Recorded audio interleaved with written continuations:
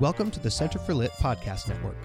You're listening to How to Eat an Elephant, a little book club for large books. Have you ever cast your eyes across a shelf full of classics and been driven screaming from the room by 500-page monsters with thick spines and important names? Then this is the show for you. We're here to take on these scary books together, because how do you eat an elephant? One bite at a time.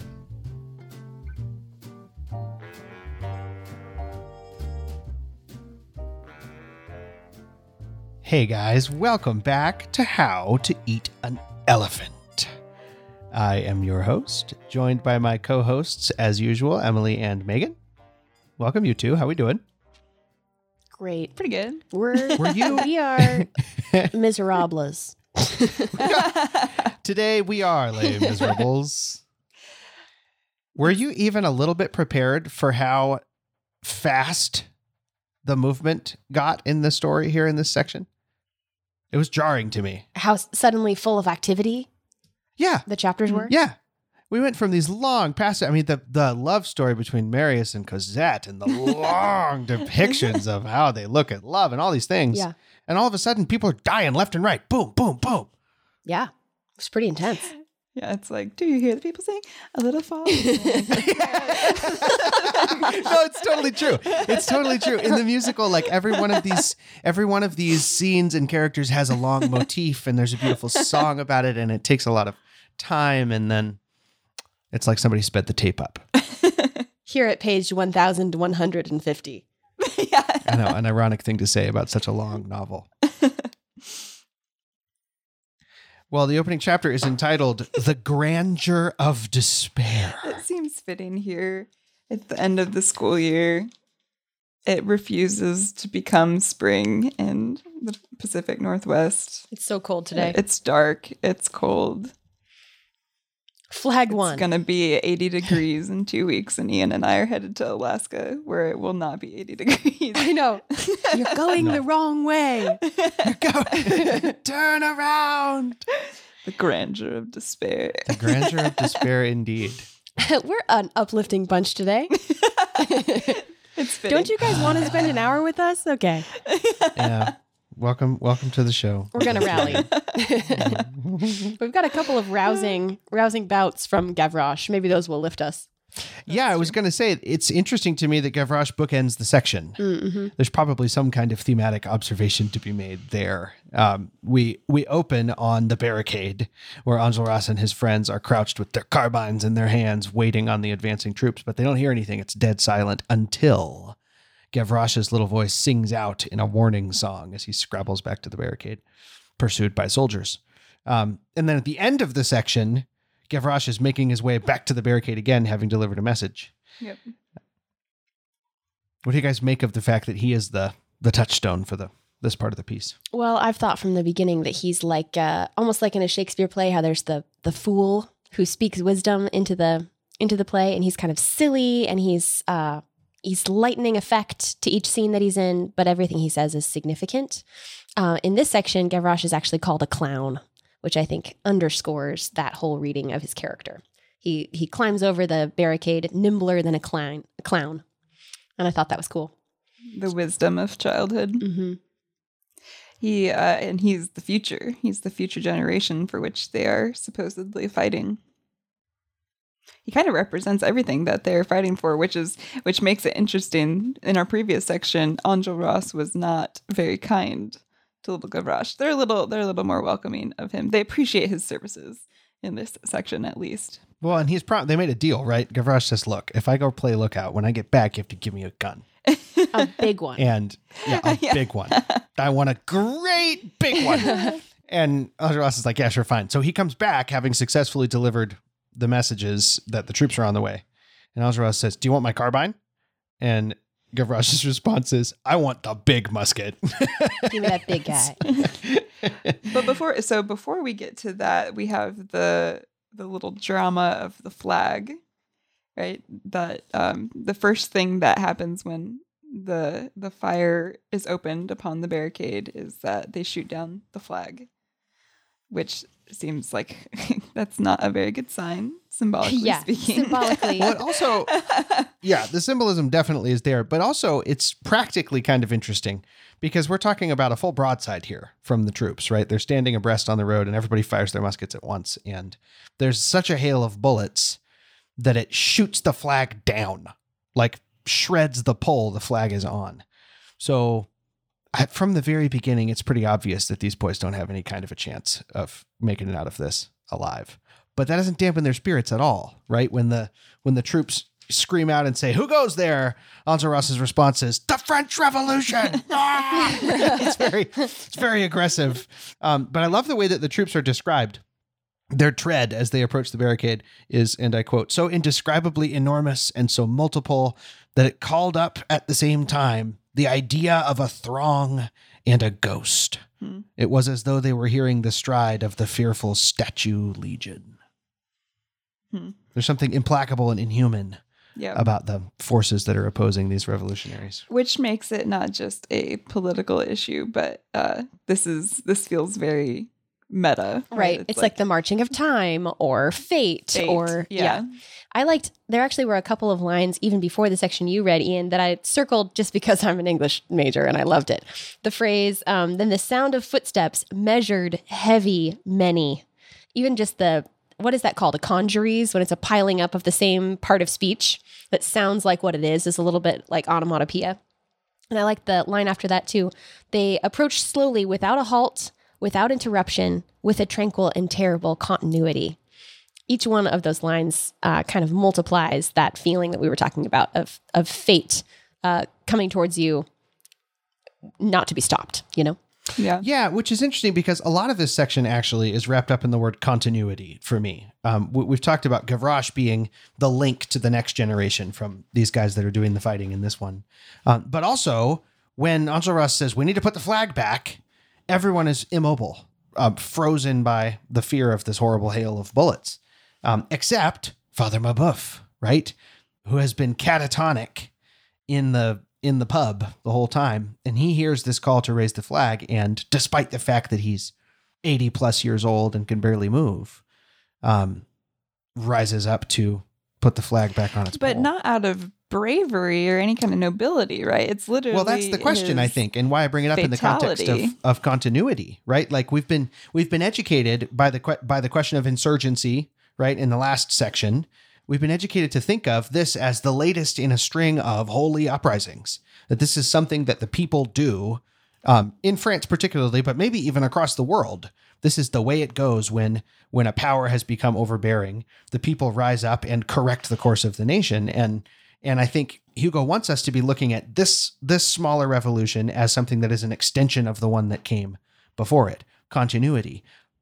But then now he's describing the measured tread of the government as a continuity. So that question hangs over it for me. Well, and then there's the whole confusion. All the people in the barricade are like, this man, he was from 93. He's like the spirit of the old revolution. Like Combeferre. Yeah. Well, and he, he does his thing. This is his eyes were illumined by the mournful fires of insanity. Yeah. So that's a questionable choice of words. Mm-hmm. And then he puts in the flag, he Vive la Republique, right? And then he's shot down. His arms are spread in the sign of the cross, which is very on the nose. The savior of the revolution. But like you said, Combeferre comes up to Enjolras and is like, we shouldn't share this with everyone else, but this guy, he's just not kind of, he's crazy. Like he was just kind of an old, crazy. Yeah, he's just an old guy. Yeah. And a pacifist to boot. So does the fact that these boys are willing to look at this man as a symbol of the revolution, even if that isn't actually his background, does the fact that they're willing to do that call into question the high ideals that we respect in them? It seems very clear. We've said this before, but it seems very clear to me that Hugo is intentionally putting us in an uncomfortable spot between ideals that he gets behind and wants us to get behind, and the absurdities of reality. Say more. What do you mean? Well, I think it's both end. Yes, the ideal. Yes, the imperfect, messy reality that looks nothing like the ideal, and you can't actually behave in such a way as to achieve it. Right. So these boys are honorable in their commitment to these ideals, but they are also insane for taking this to such lengths. Yeah, I don't know. So how does Marius enter the scene? Well, that's to return to Gavroche, who shouldn't have had his big musket because he can't actually work it. And it's not loaded. And it's not loaded, and he's about to be shot. But Marius, which is interesting because in the section called Marius, Gavroche was kind of his foil. He opened and closed that section as well. Marius steps in and saves Gavroche's life. Which is interesting because now you have the two sons of the previous generation interacting.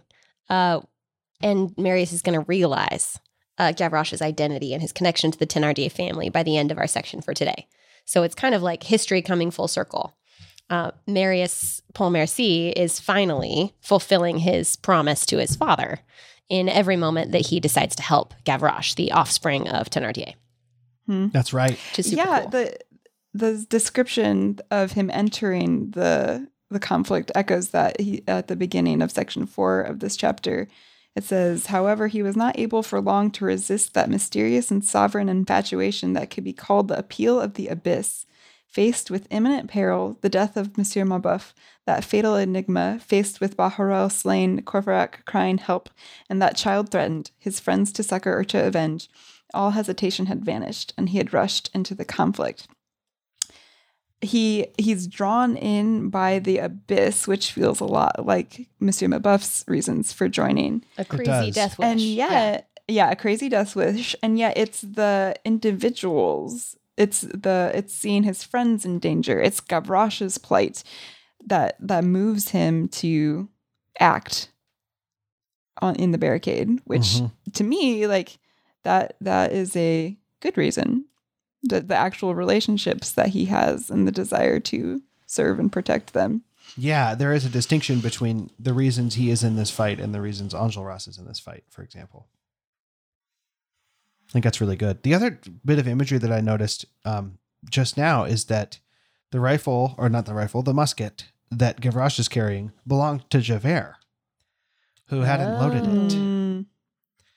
And I think the idea of Javert as a musket that isn't loaded might have some legs as we read along. That's kind of a cool image. Marius is also using his weapons, the two pistols. So wait, give us a little more. Why are the guns significant? Is it because of Javert representing the law? Is it like the law going into these people's hands? Or maybe justice. Impotent? Yeah, I wonder. I mean, Javert represents justice, right? Impersonal justice, justice without mercy. And Marius is carrying his pistols and Gavroche is carrying his musket.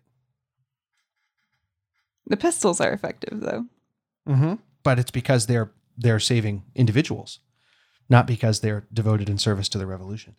Interesting. Well, that's fun. That's a hot take. I don't know. Maybe we're making too much of that, but it's an interesting take. Well, one more gun that's definitely loaded is the one that tries to shoot Marius and actually shoots Eponine. That happens kind of in the background almost immediately. After Marius has saved Gavroche, Eponine saves Marius, like within about 2 paragraphs. They're moving awful fast. Yeah, you're right. There's like a breakneck pace here. And Marius, true to Marius form, does not notice that someone has thrown themselves between him and a gun and is dying now, bleeding out in some corner. No attention paid whatsoever. Which, of course, Hugo dismisses him for, right? He basically says, look, it's combat. It's hard to notice many things. There's lots of smoke from the guns, and there's adrenaline, and I don't think he blames Marius for not noticing that. No, that's just me.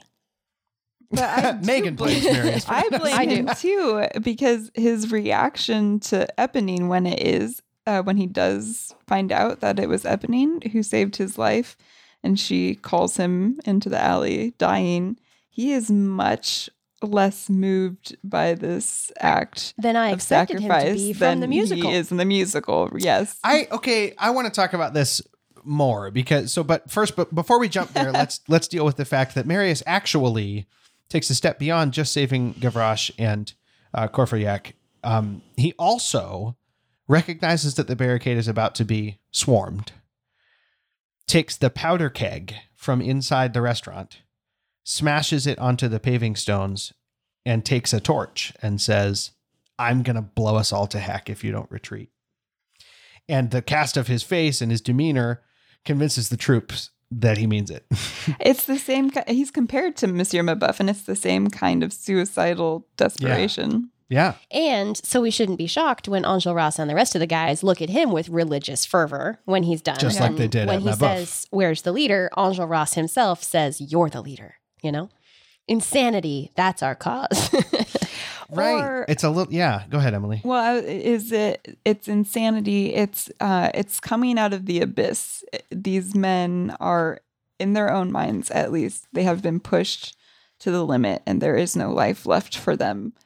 And that is when they react in violence. And that does seem thematically in keeping with what Hugo has been saying, right? These boys who are clinging to ideals, but maybe have not experienced as much personal suffering, and their lives are frozen and they're paralyzed when it comes to actually engaging in the fighting. But it's the men who feel like they have nothing left who actually rise up and do something about it. Yeah.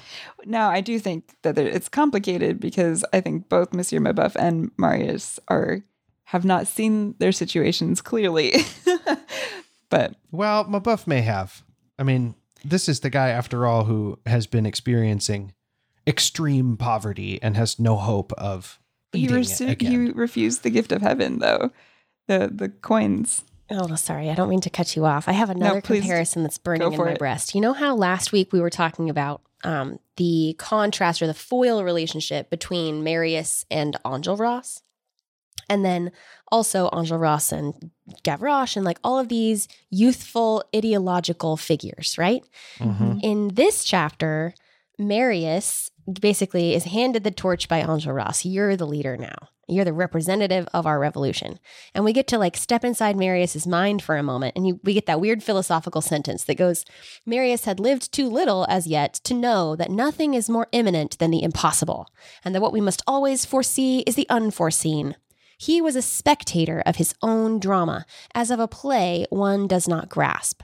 So here he is in the grip of this fate, and he's watching his life play out. Maybe we could have a conversation about providence. And I was doing that as I was listening along and reading. But the very next paragraph turns immediately to Javert, who is watching the scene from the corner. And I just thought the sentence was so cool. He watched the revolt going on about him with the resignation of a martyr and the majesty of a judge. Marius did not even notice him. So we have two characters watching the world go on, the drama of life going on in front of them, as if they are unconcerned by it, like they're stepping back. There's some kind of outward perspective, but there's such a contrast in their attitudes towards the world going on around them. And I thought that was fascinating and maybe room for a little conversation. What do you guys think about that? That's really interesting. I hadn't thought of it. I mean, it's if Javert is, yeah, I don't know how to answer that question. Javert is a judge, Well, right? right. And he's resigned to martyrdom and complacent, I think, because he feels himself to be in the right. Marius, on the other hand, isn't really concerned with what's right or wrong. He's concerned with what's real and unreal, because what he can't wrap his head around is that all this is actually happening. Is this some kind of crazy nightmare? Is this a dream? It's going too fast. I don't understand is the place that Marius is in, which it means Marius is more personally concerned with what's happening than Javert is, even though Javert is equally at risk of losing his life. Yeah. Right. It seems like Marius is participating in this scene, but aware that his participation is not because of his agency. He's participating without his will. He's finding himself in the middle of it. And Javert is firmly convinced that his will is the only thing that matters, and he's not participating at all. He's standing on the sideline, keeping himself distant from his fellow man, standing as a God figure instead of being a man with everyone else. And I think that intellectually, I think you're absolutely right. Cool. He is, however, tied to a post. Well, he is. So there's not a whole lot he can do. No agency physically going on for him at all. but I feel like this sentence made me see Javert philosophically as a little god man who's as an actor in the piece, clinging to his agency with all of his fierce will, you know? That's, yeah, I buy it, Megan. That first line that you read is really critical. Like it kind of maybe a thematic key to one of the things that's been happening in this novel, where it says he had not lived long enough to know nothing is more imminent than the impossible. I don't know if you guys remember how many times we've been told that either Jean Valjean or Eponine or someone has done something for which it was no longer possible for them. Later on in the next chapter that we read for today, Jean Valjean is going to say he's losing Cosette. It's not possible. His life is no longer possible. And so there's this idea that the impossible is actually what's imminent, what can't, and that there's just some, I don't know, there's something beautiful about that. Because to tie it back to agency and non-agency, the possible is what you have agency to do. And the impossible is you have no agency to it comes achieve. From and outside the you. Possible From the hills. Is the imminent. Yeah. I love that. That's a very hopeful reading. Okay, so on to a section where there are going to be some fisticuffs. I sense them coming. Because before we get to Gavroche and Valjean and the final section of today's reading, we have to talk about Eponine and Marius and Eponine's death. Like I know what you're going to say, and I might agree with you, but still. Here's the situation. You guys have already said that Marius displays an insufficient amount of pathos over this whole situation. I didn't get a chance to say anything, but I'll wait my turn. But I will also say that Eponine is a lot less salvific than she is in the musical, and is a lot more manipulative and selfish. Yeah. You're right. No, you're right. So what are we to make of this scene? We came in primed, all you lovers of the musical know this, we came in primed for A Little Fall of Rain, and it was going to be heartrending and beautiful. They don't talk about stars. There's no stars, there are no flowers. I'm disappointed by the lack of rain. Flowers grow in Paris. There aren't any flowers in Paris. Flowers, just mud. So, yeah, it's just mud and blood and death. So what do you make of this? Whose side are we on here? We're glad Marius is alive. Eponine has been such a compelling figure thus far. It was a little shocking and or like, oh, finally a bit of reality to find that she actually had been jealous in her love. Because thus far she's been very sacrificial. And she even says something to that effect, right? Like, I'm not sure why I did this. I knew you were a young man and I knew what you were going to do when I gave you the address. But if I'm dying, you're going down with me. Right. I mean, Hugo doesn't make any bones about it. Basically, Eponine had a letter from Cosette to give to Marius, and she intentionally didn't do that so that he would go to the barricade so that they could die together. Yeah. That's how specific he is. Megan, what do you think? Well, I mean, I think all these things, this is all to be found in the text. Both of these characters are flawed and ultimately selfish, but I think that adds to the pathos. It doesn't take it away. A Little Fall of Rain is gorgeous, but it's two perfect characters suffering in the face of an unfair universe. And you're this scene, you should have ended up with Eponine. Look at what she did for you, and look how selfless she is. Exactly. It's a little bit like the love triangle is broken in the musical because you don't believe that Marius should end up with Cosette, period. I mean, Eponine is like this salvific, perfect creature. And this scene, the way that it plays in the book, makes more sense of the relationships. I think it's a little more human. She even says, you thought me ugly and I wanted you to die. So this was never going to work. And he's like, yeah, give me that letter. I'm really kind of thinking about Cosette right now. Wow, that's harsh. Goodness gracious. I mean, it is. This definitely felt like Hugo really being a little vicious with his reality, but it did play with, the ring of truth. Yeah. Yeah, they don't even, they hardly see each other in that moment. They do. They hardly see each other. Yeah, it still hits though. The very end when she's dying and she says, Monsieur Marius, I believe I was a little in love with you. And she tried to smile and died. And I just think that actually that still should make you cry. Whether Yeah, that it's character heartrending. who's He does saying kiss that her. is flawed or not, she deserves a kiss, you know? Yeah, and I also think that I think we can defend Marius a little bit in his response because, for example, he doesn't open up the letter and read it as soon as her eyes close. No, he doesn't. And not in the stands sight up of and the he corpse. leaves. Right. Right. Mhm. He somehow knew that he shouldn't read this letter inside of the corpse, Mm-hmm.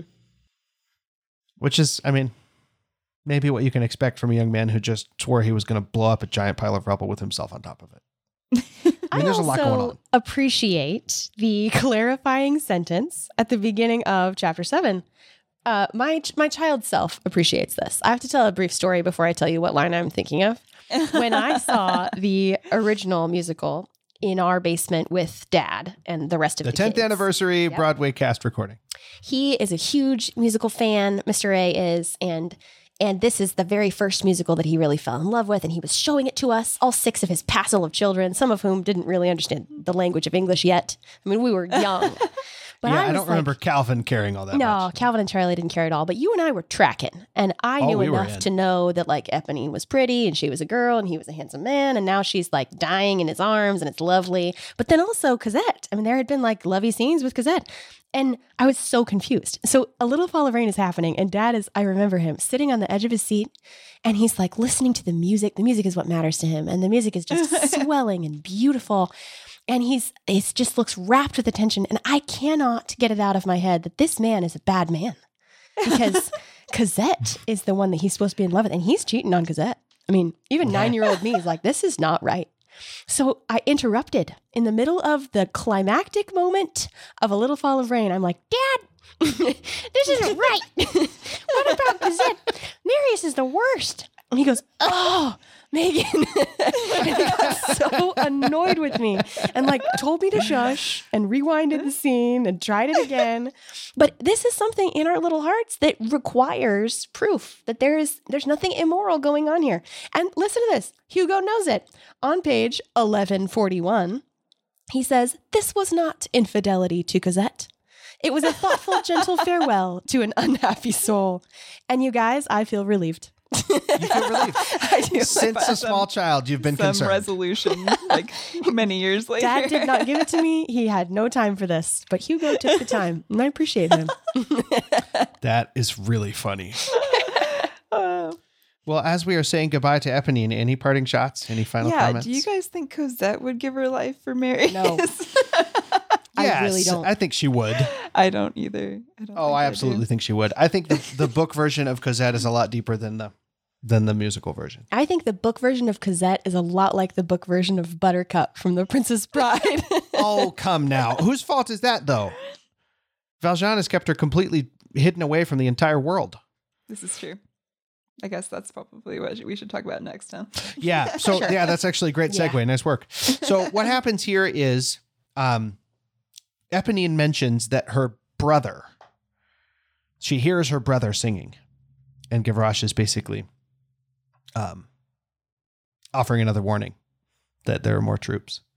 And she says, oh, there's my brother. And he goes, your brother? And then he realizes the connection between Eponine and Gavroche, and therefore between Gavroche and the Thénardiers. And he realizes, oh, this is a chance for me to make good on my promise. I need to get Gavroche out of here so that he doesn't get shot. And so and it's convenient because he needs a messenger, because the note from Cosette has finally happened with Eponine's dying breath. She hands him the note, and he realizes that Cosette is still in the city. They haven't left for England yet. And he still thinks it's impossible. He's still full of despair and its grandeur. But he needs to write her a note, a sort of a final note. So he jots down something like, I'm going to die. Remember me. My soul is coming to you. And then he hands it to Gavroche and he says, hey, take this money and go deliver this note for me. And Gavroche says, okay. But then what if they take the barricade while I'm gone? Because I really want to see that. That's going to be cool. And Marius, rather than explain to Gavroche that this is no place for little boys, says, no, you'll have plenty of time because they're probably not going to attack again until the morning. So go now, and then you can, and then come back tomorrow. And you won't miss anything. Of course, hoping that it'll all be over by the time Gavroche gets back. 2 birds, 1 stone. Message Gavroche is delivered. too smart, Gavroche though. saved.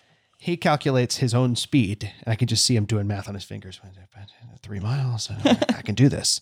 I can get there and back before the next attack. And so, boom, off he goes with the note to find Valjean. Well, because he defines Valjean. Right. Meanwhile, Valjean has discovered something. Whoa. Whoa. Cosette and Marius suck at being secretive. Oh my gosh, they leave messages out in the open all the time. All the time. Everybody knows about Marius and Cosette. I did think it was kind of cool that Hugo is like, this was not the only uprising happening in Paris. There was also the uprising of the individual. Like, he's got his own. It confirms that the revolution is a device as well as a setting detail. Yeah, I think that's true. I also love that he pretended to be Agatha Christie in this scene. The mirror. Hugo was like, we got to come up with a cool way to make this happen. Ooh, I know. If you blot something and then hold it up to a mirror. So Valjean has figured out that Cosette is in love with some little dude, and he realizes the little dude is Marius. Yeah. And this causes one of my favorite lines. Actually, I had reason to bring this line up earlier today in a different podcast. There's a line about the darkness of the soul, or the issues of the individual soul, being even grander than the issues of the people, or even darker than the issues of the people. And it's a cool tension, I think. Hugo's been talking about the people of France, the oppressed, the miserable of France, as an individual character, right? That wars against the government, that fights for its future. And we've been given little symbols of that, Enjolras maybe, or Gavroche here and there. But they're symbols of the soul of the people of France, right? This is Paris, or this is France. And we're supposed to take it seriously. We're supposed to be watching the ebb and flow of the ideas and how it affects the people.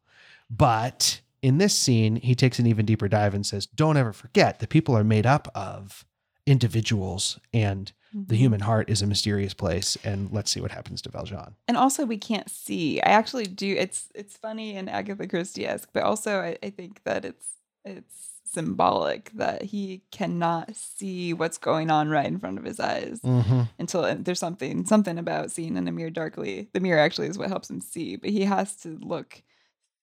He needs help in order to see what's really going on from outside. Yeah. So, of course, his instinctive and knee-jerk response to the idea of Cosette being in love with a man is hatred, right?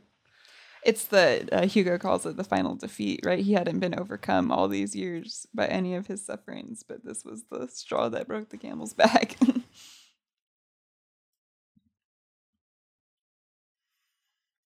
What do you make of the description of Valjean's affection for Cosette? I was just looking at that again. I don't know. I thought it was powerful and also just right on the edge of a little bit weird. Is that okay to say that? Oh, yeah. The one where he was like husband, father, lover. I'll be mama and papa and lover and brother and sister. I'll be everything to you. And on the one hand, you're like, okay, that makes sense because that's his only family and he's loved her with his whole life and has sacrificed everything for her. But it is strange that here he acts like a jealous lover in some ways. I thought that was weird. Yeah. Did you kind of feel like even Hugo was afraid of this section, that he was like, it felt like it freaked him out, but it wasn't weird. He's like, I don't know how to tell you. He says that. He does. He says, poor old Jean Valjean did not certainly love Cosette otherwise than as a father. But, and then he goes on to say, but also he's kind of butthurt like a lover would be. Well, yes, that's certainly true. But I also think that his explanation of it is really elegant. I mean, more or less what he says is this man has never had anyone to love him or anyone to love. Mm-hmm. And he's been restricted by his circumstances, by evil fate, from having a normal outlet for any of these different shades of love, right? Whether you love your mother or your sister or whoever it might be. And so all of them are wrapped up into one and given to Cosette. The expression of it obviously is fatherhood, but it contains everything. And I think in me, it births compassion for Valjean. I understand where he is. I get the bewilderment and the terror and the response, which is rage. I totally understand what he's going through. Do you think it's too far to say that in identifying Cosette with all of these relationships, he has allowed her to, he's trying to have her fill more roles than she possibly can as one human being. And in so doing, he's kind of made of her a god. Like he has mistaken her for the god who gave her to him. Mm-hmm. Oh, I yeah, think that's absolutely fair. I saw that in his final decision. He says, "There's a beloved. I am only the father. I no longer exist." If your existence is all wrapped up in another human being, that's idolatry. Yeah. Yeah. Yeah. Yeah. I think that's true. I think it's true. And what an understandable idolatry it is. I mean, we have been, one of the perks of this being page 1149 or whatever it is that we've been following them. Yeah. Yeah, that's right. We have been on the interior of this man through sufferings and trials that have lasted for what? I mean, we've been walking with him for 30 plus years. And so I get it, man. And my heart bleeds for him. However, we aren't given any kind of a resolution for what's going to happen. We are given what I think might be a subtle nudge towards, you thought I was going to turn Valjean into a scary killer, but he's still Jean Valjean. When Gavroche shows up and his instinctive response is, "Oh man, this kid's hungry. Let me give him more money than he's ever seen in his life." I love their interaction. This is not a deep and thematic thing to say. I just thought that after all of the deep, dark, twisty that Jean Valjean brings to the page, then Gavroche comes, and back to the whole fool analogy. Their interaction is so funny. Jean Valjean says, "Little boy, what's the matter?" And Gavroche responds, "The matter is that I'm hungry." And he added, "Little yourself." I just thought, okay, keeping it real. I'm going to make a bold statement. I'm not 100% sure it's true, but is it possible that this is the first moment that Jean Valjean has not thought in terms of his own rightness and wrongness, in that in as much as Gavroche says, you're going to make me stop, or like, you're giving me this money so that I'll stop destroying the lampposts. And Jean Valjean says, break as many as you like. Like this gift is not contingent on your correct behavior. He has the uniform of a National Guard, which is the enemy.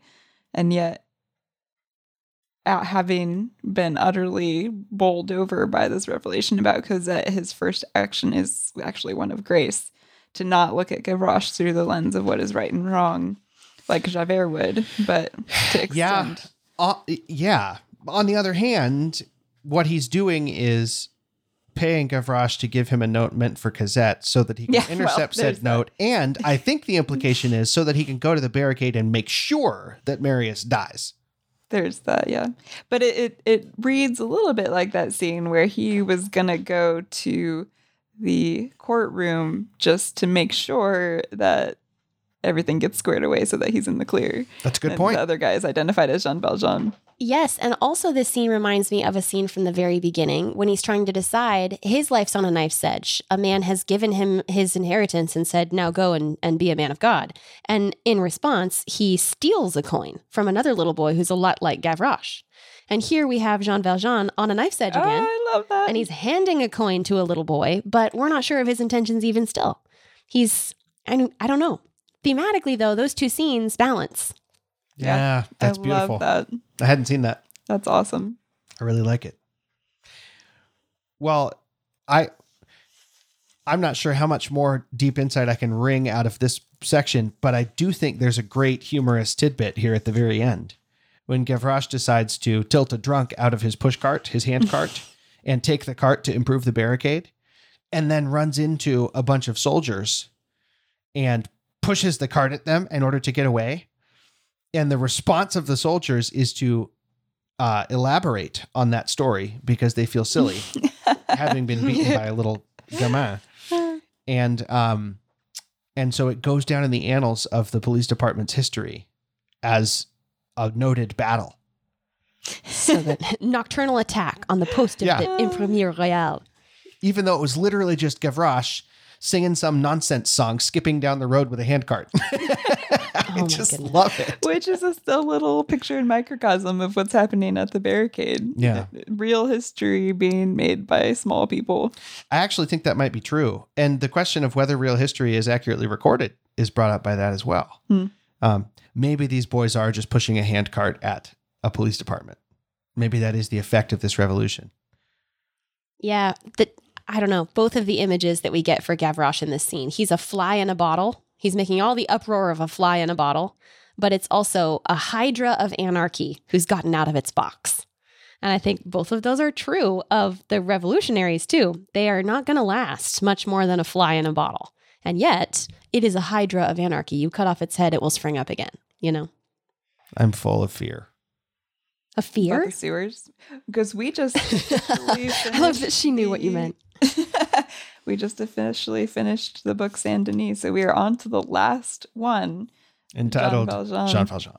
When are we scheduled to finish this book, you guys? I think that this last section we have I need to put it up on the website, schedule forthcoming. But let's see, we have it divided into 5 more episodes, and then I'm sure we'll do end of book affairs. Fun recaps. Maybe we'll do a music only episode where Ian and Emily and I all sing. Won't you all sign up for that? The entire musical. We will sing all of Les Mis in 1 hour as fast as we can.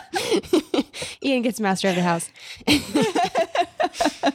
Don't tempt me, Frodo. Well, thank you both for your insights as usual. And thank you, listeners, for joining us. If you've been listening since the beginning of the Les Mis section of our show, bless you. Bless you. Thank you for your attention. And also, jump on Facebook and tell us that. I'm an OG. Mm-hmm. I've been here since the beginning, because we would love to know how many of you have been following along, and we'd love to hear from you. Doesn't OG mean original gangster? It in fact does. Funny story, I just received an email from one of my seminary professors who's a very old man, and he signed it OG. How old are we talking here? He's pushing 80, I bet. Yeah.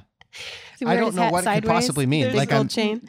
I'm racking my brains. No indication in his manner that he would joke in that way. No.